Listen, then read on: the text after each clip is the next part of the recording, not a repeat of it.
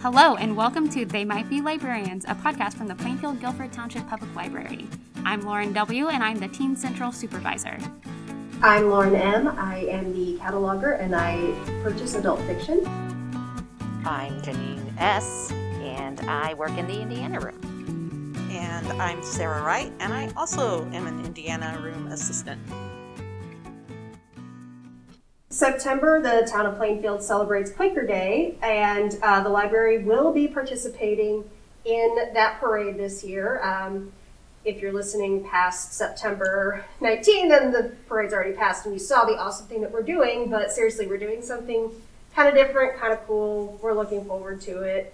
Also, the library will be closed on October 12th for staff training day.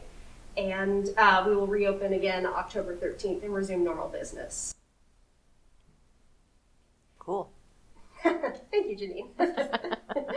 And if you haven't already come in and seen our new gallery setup, please do so. We have brand new lighting and hanging equipment, and it's so beautiful, and it sounds kind of weird to be so excited about lights and hanging equipment, but when you come in and you see all the beautiful artwork from the Digital Photo Guild and Plainfield Creatives that we have in the gallery, you understand why we're excited. It's gorgeous. Yes. The main theme is birds, and the way we've been able to set up, well, I say we, it was all Laura Appleby, to be honest. The way Laura Appleby was able to set up our gallery, it's beautiful, and it just brings you right in. That's going to be up through September 30th, so please get here sometime and check it out.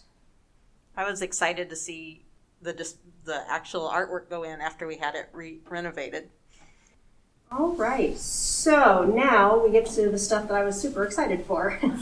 Now, Janine, you have, or are you still doing, or have you finished up the COVID-19 oral history program? That is ongoing. I'll be doing that for indefinitely. I'll be doing that.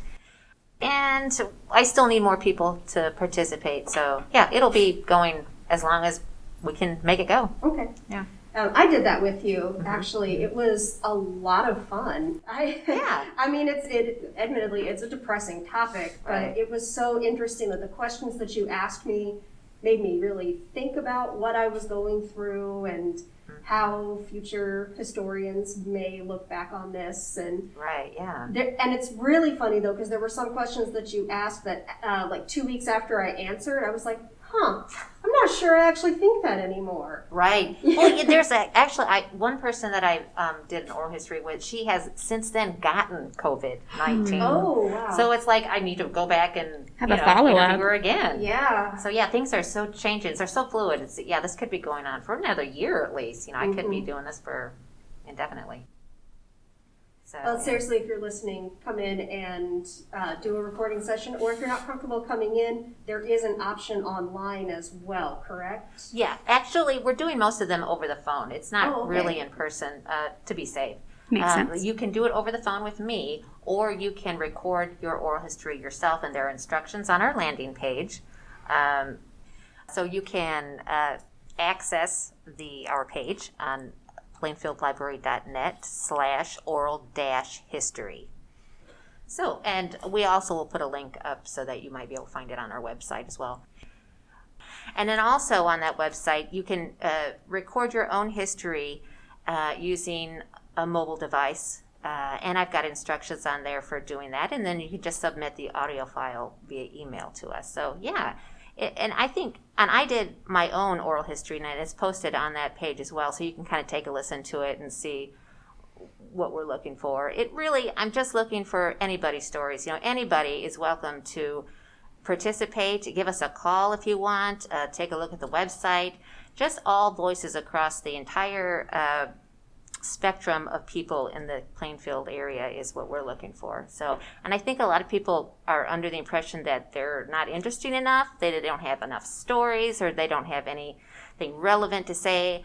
But what we really want is just everybody's experience, whether it's a big deal or not, so that people in the future, when they're listening to this, they can kind of see what was happening here in Hendricks County during this time.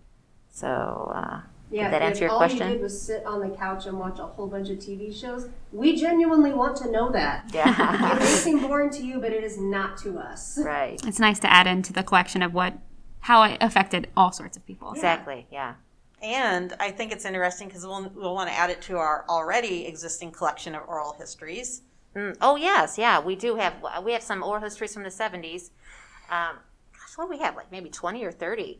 And those are so interesting. In fact, Sarah has just started using those as research resources for her house histories. So you can find out a lot of information. They're super interesting. So, and then hopefully, we'll have the oral histories from today and, this time to add to that collection. So, yeah. And anybody can participate, children on up to old people. Elderly, if you want to say that. Anybody, yeah. We just want to get a real variety of voices. Speaking, though, of the historic house histories, Sarah, when I heard that you were doing this program, I got super excited because I love houses, I love buildings, and I love the history of it. So can you tell us a little bit about this program? Sure. What kind of led to it was that we occasionally will have people come in and ask us to do a little research, or if we have any photos or anything on their old house. And as I started doing that research, I learned a little bit, taught myself a little bit about how to go through old records. Hendricks County, we're very lucky. A lot of the courthouse records are actually available online without going into the courthouse. And so I kind of taught myself how to go through the tax records, the deed records, things like that, to see, to help people with their research. And as I did that, I got fascinated with some of the older houses and older buildings here in Plainfield, and decided to kind of write a book, actually not kind of, to write a book, to write a book for the library. On historic buildings and houses in Plainfield. And so I've been working on that. And as I worked on that, more people would come in to ask about their house history. And so we decided, let's do a program to help people to do it themselves if they're interested in it. Heck yeah. So you wrote a book. Well, I'm working on a book. We're working on a book for the Indiana Room, and hopefully to be distributed and published as well.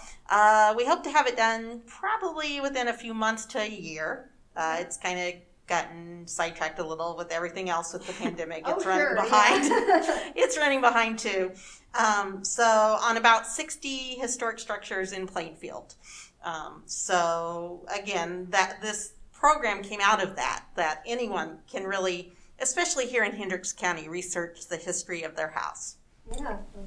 Long distance high five for the book. Yes. I think it'll be very popular. Yeah, absolutely. Well, I'm kind of interested. I just bought a house here in Plainfield. Excellent. And, yeah, the house is only about 60 years old, so comparatively it's still fairly new. But yeah, so like I could go to this Facebook Live program and yes, the program's going to be on Monday, September 28th.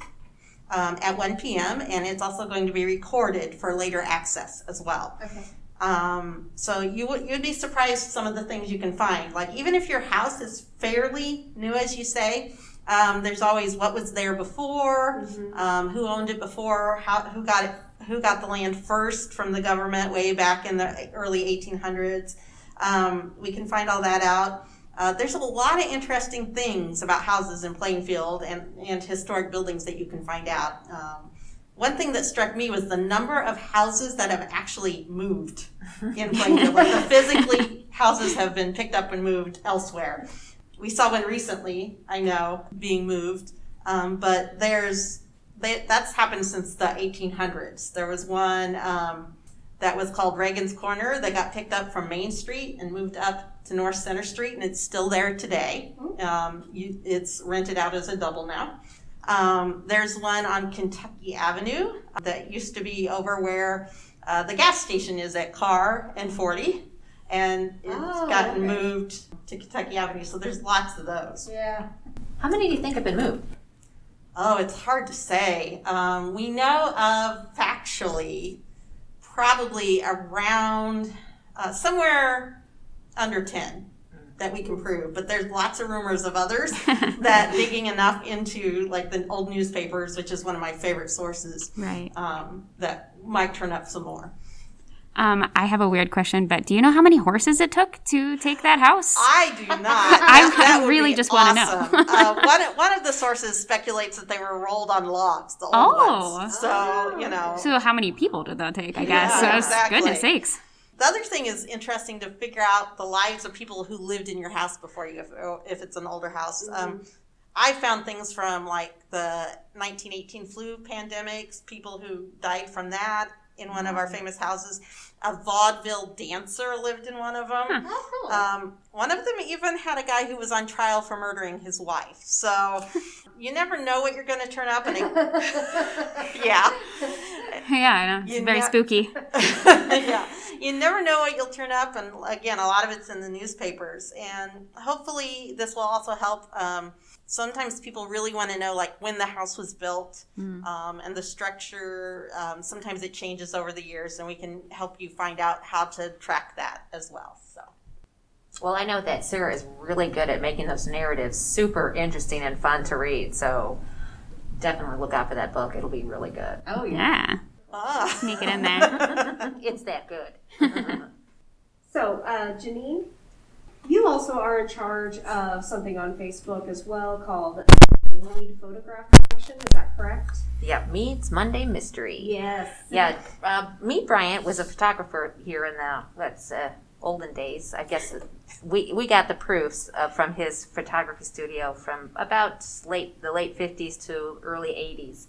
And he wasn't really great at labeling his proofs, so we have a lot of pictures that are unidentified. And, we've gone through and indexed the stuff that we do have, so, the ones that we do know, you can come in and take a look at those. But the ones that we couldn't identify, we thought, well, let's throw them on Facebook, see if anybody else in Plainfield can help us out. And we have identified quite a few from that. So every Monday we post about 4 or 5 pictures that we couldn't identify from Mead. And we have people, call us or tell us if they know who they are. And it's been really fun. It's been pretty popular. Well, I think it's really cool just to be able to use the community to help the library. It's like a more mutual relationship with that. I like that a lot. I think we may have identified at least 20 or 30 people. That's awesome. From that. Yeah, every Monday I go to the library's Facebook page just to see those pictures, and I've seen so many confirm, hey, yeah, that's so-and-so in this picture. And that's so cool. I don't know if this one ever got identified, but my favorite was a young woman, and it looked like it might have been a senior high school picture or something, but she's staring into the camera, and her eyes are blue, and they're like piercing, and she just looks so glamorous. Oh, wow. And I don't think she's been identified yet, but I want someone to identify this woman. She needs a name. I want to know why she didn't become like a famous model or something, because she should have. Yeah. Well, actually, so you can go to our Facebook page, and then type in search Mead, MEADE, and you can take a look at all of the postings. And so if you haven't been involved in that, you can go ahead and take a look at all the past ones. And we're almost done posting all of them. Right now we're down to the bald baby pictures, which I know are not going to be identified. But I think we'll start posting them again after we get through them all. We'll start posting them again because, not everybody's seen them. And, well, we never know who will we identify next. Yeah. So. Somebody will see it at the right time, maybe. Right, yeah. Yeah, I took a call from like Colorado. Someone had identified one of the photos as one of their relatives. That's so cool. That's awesome. Also, if you want to look on our database on our website, you can go to the Indiana Room link and take a look at our database. It's called the Photograph Database, and you can see all the pictures. Yeah. Have you labeled the ones that we've identified? Yeah. Okay. Yeah, they've all been indexed, and you can also come in and see them too. If you know of somebody that you know that's in there, you could come in and take a look at the original pictures. Yeah, we had someone come in the other day just because they knew someone was in there, and then they looked through the binder of like everyone and identified 2 or 3 other people as well. Oh, wow. Oh, that's great. Yeah. So, yeah. Also, we have a historical building scavenger hunt. That's really fun. You can come to the Indiana room and check it out. It's really just it's a 10 what would you call them, placards, pictures of old buildings, and what you need to do is find that old building or where that old building used to be, and it's just in the downtown area of Plainfield, and take a picture of what's there now and bring it on back, and you get a prize for identifying all of the buildings that are in the scavenger hunt. It's fun. And it's not too hard. It's not too difficult. There's a couple that are pretty easy and a couple that are hard. But, yeah, if you like old buildings and you like town history, you should try it. Get some exercise. Well, it's a good, I was going to say that's a good outdoor activity, too. Yeah, I like autumn, that. yeah. Put on your mask and start walking. Yeah, it sounds like great family fun. Yeah, exactly. Yeah. And I've seen it. The clues are pretty neat, too, because Janine wrote some rhyming clues for it. So it's man. great. I dabbled a little. Well, yeah. That's awesome. All right, so things are starting to get a little bit back to normal with our book vendors. A little. They now seem to only be about 2 weeks behind. If you listen to our last episode, I'm getting these incredulous looks from Janine and Sarah. If you listen to our last episode, we reassured all of our listeners that we did order books. It's just that our vendor is based out of Pennsylvania, and they're A little bit more shut down. Yeah, they're quite a bit more shut down than Indiana. So they've not had as many staff as they normally do to get our books out to us, but things are getting a little bit better. And to celebrate that, Lauren and I are going to start talking about upcoming books again. Well, I may or may not be talking about books that have already come out, but That's I'm all still right. very excited about it. So, are you going first? No, you go ahead. Okay, so I'm really excited, so I guess I'm just going to talk a little bit. There is a book that came out on August 4th. It's called It Came from the Sky by Chelsea Sidoti. It is a book about extraterrestrial activity, but not actually. So it's the story about brothers Gideon and Ishmael cause a bigger explosion than expected with a science experiment, and they create a crater in their farm. So they have to tell a story of why there's a crater in their farm. So they tell the town that there was an alien, they touched base. And so the town just really picks it up and really believes them, and this lie just grows bigger and bigger and bigger. Oh, and they no. kind of have to figure out what to do because they start getting national attention. So it's a great, it looks like a great story. I have it on hold right now, but it looks super good. It's told in a lot of different formats. It's one of my favorite types of things to read. So this is told in like interviews and blog posts and text messages. And so it's like a collection of all these different things. So it's a 500-page book, but apparently it reads really quickly because of all the different formats and just how kind of funny, but also you're invested in Gideon and Ishmael's story of how they're telling this hoax and how they can get themselves out of it. So I'm excited about that one. Yeah, that sounds like a lot of fun. And then Lorian Lawrence on August 18th came out with a book called The Stitchers. It has crazy good reviews. It's a thriller horror book, and that's not really my thing, but I have this one on hold too because it looks really good. It's about 13-year-old Quinn Parker. She used to investigate who she calls the oldies, the old people in their neighborhood, but they've been there since like anybody can remember. Like they have been there forever. And so she thinks something sinister is happening. Her dad used to investigate with her, but now he's gone, so she has to like enlist the help of her neighbor Mike. And so they kind of go around trying to investigate what's going on with these old people that could be, I don't know, vampires or getting weird surgeries or whatever. They're not sure. But then it turns out that there is something sinister happening. So I'm I'm ready to see what happens in that book. Apparently it's pretty spooky. So. Can you put me on hold for that too? Oh yeah, absolutely. Yes. And then the next one I'm looking forward to, this one came out on September 1st. We don't have it yet because, like you said, our couple weeks lag right now, but it's called Punching the Air by Ibi Zavoy and Yusuf Salam. So he's one of the exonerated 5 who used to be the Central Park 5. Oh, okay. So this is it's not about him, but he helped write it from his perspective of being wrongfully incarcerated. So it's about a boy named Amal. He's 16 and he's incarcerated for a crime he didn't commit. So in this story, he's writing poetry. So he's writing about his despair and trying to work through telling truth and his humanity and things like that. So it's perfect for people that are really into Jason Reynolds or Elizabeth Acevedo or Walter Dean Meyer. So I'm really, really interested to see that book because it has some really good reviews from the advanced copies. And so I'm excited to read that one. So Good. That's my variety of books that I have on hold right now. We need more books that are like Jason Reynolds books, I think. Exactly. I agree. So mine are coming out either next month or month after that. I went way ahead to be optimistic that they'll come in. You can put it on our lists already. Yeah. So the first one is Black Sun by Rebecca Roanhorse. You may know her from her Star Wars Resistance Reborn book, or her Between Earth and Sky trilogy.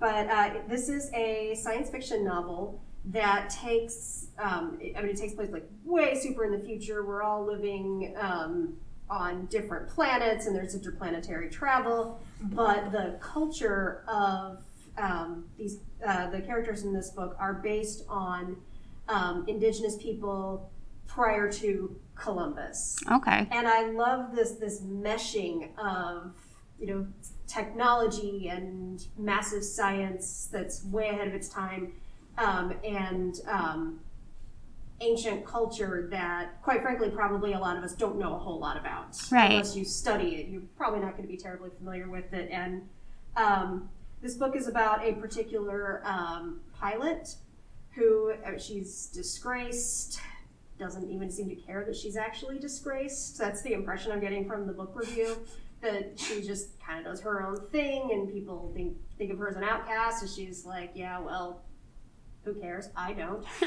But she's been tasked with taking someone who she's been told is incredibly harmless and insignificant, but we need you to take him from one place to another. And she's like, I wasn't born yesterday. If you tell me he's harmless, I'm pretty sure he's the exact opposite. And she turns out to be so very, very, very right.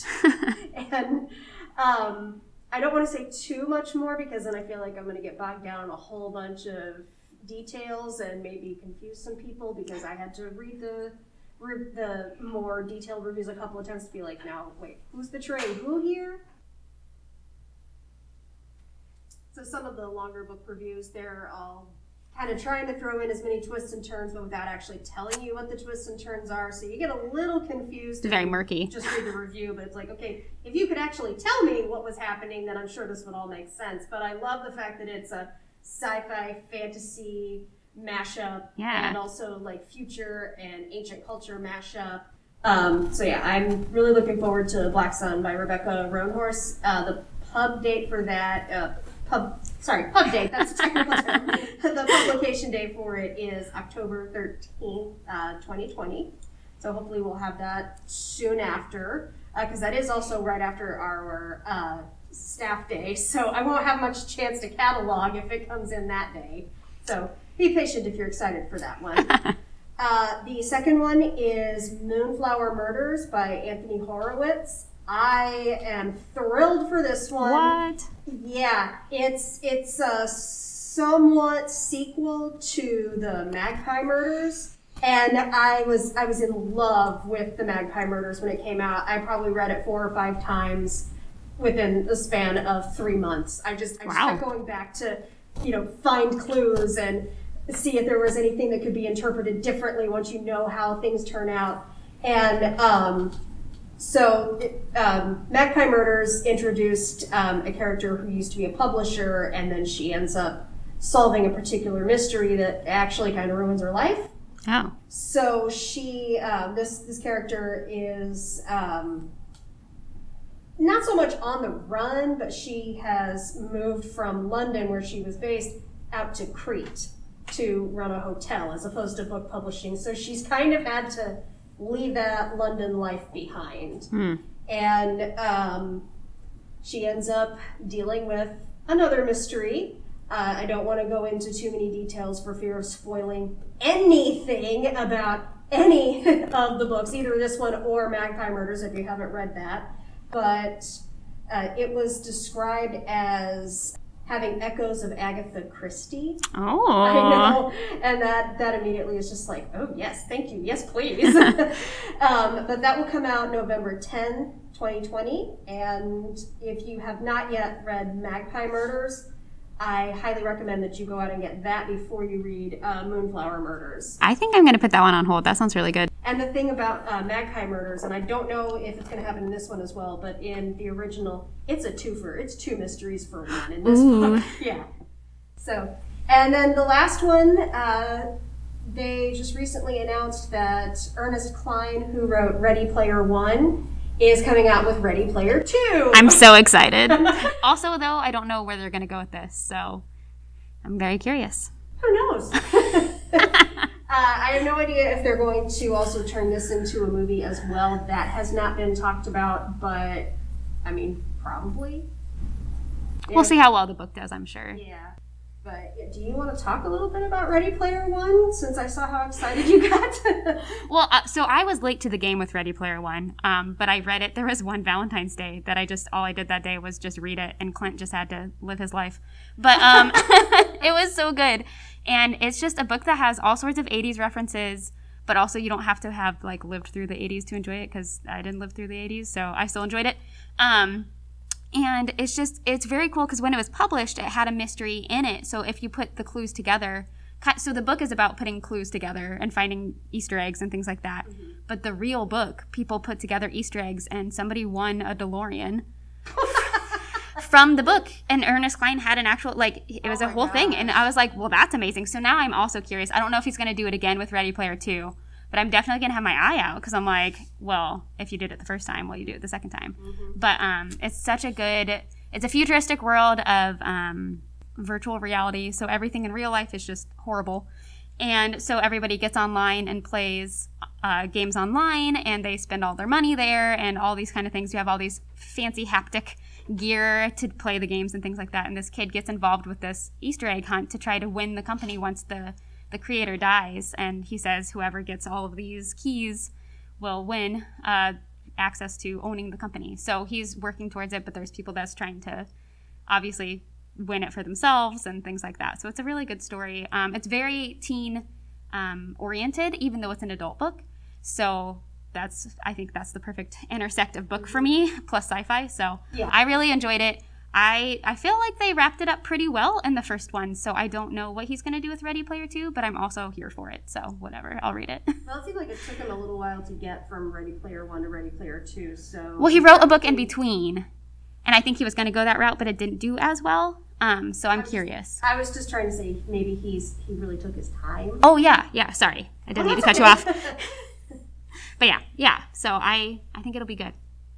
And that will come out November 24th. Woohoo. Yeah.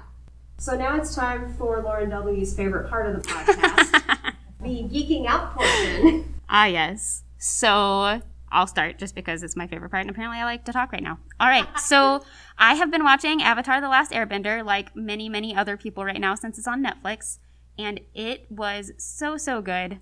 I will even go so far as to say that I liked the characters and the storyline better than Harry Potter. It was really good. I really enjoyed it. Wow. The teens and I were talking about it one week when I hadn't finished it yet, and I was like, no spoilers, don't tell me anything. And then the next week I was like, hey guys, just so you know, I finished. And they like literally gave me applause. They started clapping for me. It was the best day ever. But like, so now they're talking to me about all these Avatar books. And I know in the teen collection we have books about Kyoshi, who was a former Avatar. Mm-hmm. So there's a whole lot in that world that I can still explore, and I'm really excited about it. Wonderful. Yeah. What about you, Janine? Do you have anything you're geeking out about? No. I don't. All right. What about you, Lauren? Yeah, actually, I'm geeking out about a TV show called Lovecraft Country on HBO. Have any of you heard of this show? I've heard of it. I thought about watching it, but I haven't gotten around to it yet. It sounds creepy to me. Okay, so it is creepy, but it's very, very good, and it's very smart. It's based on the book Lovecraft Country by Matt Ruff. They do deviate from the story a little bit, but one of the brilliant things about the original book is that it's several different stories, like several different sections, and they have a through line to connect them all. So it almost as if the book was written for episodic television. Oh. Yeah. The through line story is this Korean war vet, Atticus Freeman, who goes by the name Tick, that's his nickname, received a letter from his estranged father saying there's something about your heritage you need to go to Arnhem, Massachusetts. And there's also kind of like this whole, like, the way it's written, it's like, this is not my father, this is not the way he writes, this has to be written under duress. And so Tick and his Uncle George travel from the south side of Chicago to Arnhem, Massachusetts. And the first episode is very much like a road trip episode. But this is the 1950s, and Tick and his Uncle George, they are African American, and racism is still pretty rampant, and they have to drive through sundown towns, and they run into a very corrupt and racist sheriff who actually does intend to do them some severe harm. And so there are monsters and there are ghosts. Like, the third episode is very much a haunted house episode, and I was totally... So is that your favorite? Oh my God, that's been my favorite episode of the entire series so Not far. surprising. But a lot of the horror also does come from humanity and just how ridiculously mean and cruel we can be to each other. And there's... Like a good show. It's brilliant, and I love the fact also as an avid reader and librarian that they make so many literary references to other things. Like, they talk about the pulp science fiction writers, they talk about Dracula a lot, they talk about James Baldwin, and then of course there's H.P. Lovecraft himself, who the book is kind of named after. And there are all kinds of political reasons why it's such a coup that this book called Lovecraft Country is about African American characters, because he had some severe problems with racism. I mean, even his contemporaries thought that he was pretty racist. But he also was like the grandfather of modern science fiction and fantasy and horror. So he was incredibly... flawed is a very kind word to say about him as a person, but he also contributed so much to literature, and the TV show also kind of works that in, like the whole, like, we're all flawed, but we all contribute so much, and it makes you think. You're so entertained, but you're thinking the whole time. And I'm totally geeking out about it, because I'm like, I've got the book on hold. It's checked out to somebody else right now, and I'm listening to podcasts about it. And wow, yeah, I've gone nuts with this show. I'm gonna check it out. Yeah, I had the book. I took it home and I never did read it, but I always wanted to read it. it's the story with me and a lot of books from the library. Welcome to my world.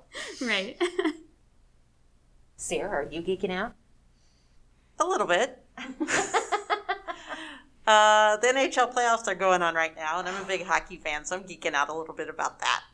Who's your team? Well, I'm going to have to go for Dallas, because they just made it to the finals, and they're going to be up against either the New York Islanders or probably the Tampa Bay Lightning. Now, there's something about me that thinks it's just wrong that warm weather cities are in the Stanley Cup finals. But I think I'm going to have to go for Dallas. Okay. Have a favorite team, or are you just a hockey fan? I'm a hockey fan, but of course, being here in Indiana, I'm pretty partial to the Blackhawks in Chicago. Okay. So. But yeah, they didn't get very far. Does the Indianapolis have a team? Yeah, they've got the Indy Fuel. Oh, the Fuel. Yeah. Yeah. The Ice. The Ice were before the Fuel. Oh. And before that was the Checkers, and before that was the Racers, which was glory days for Indiana hockey. That's what I've heard, yeah. Wow. Maybe we should do a program on Indiana hockey. There you go. The history of hockey. We laugh, but I'm serious. This is interesting. So, yeah, the Wayne Gretzky actually played for the Racers for 8 games. Oh, I see? Yeah, there you I go. just had a conversation about Wayne this like Gretzky a did? few weeks ago. Yeah, This Wayne is fascinating. Gretzky. So, yeah, whatever. Well, that's all the time we have for today's podcast. Thank you for tuning in, and make sure you leave us a positive review and share us with your friends on any podcast platform. And if you don't like us, share us with your enemies. Just share us.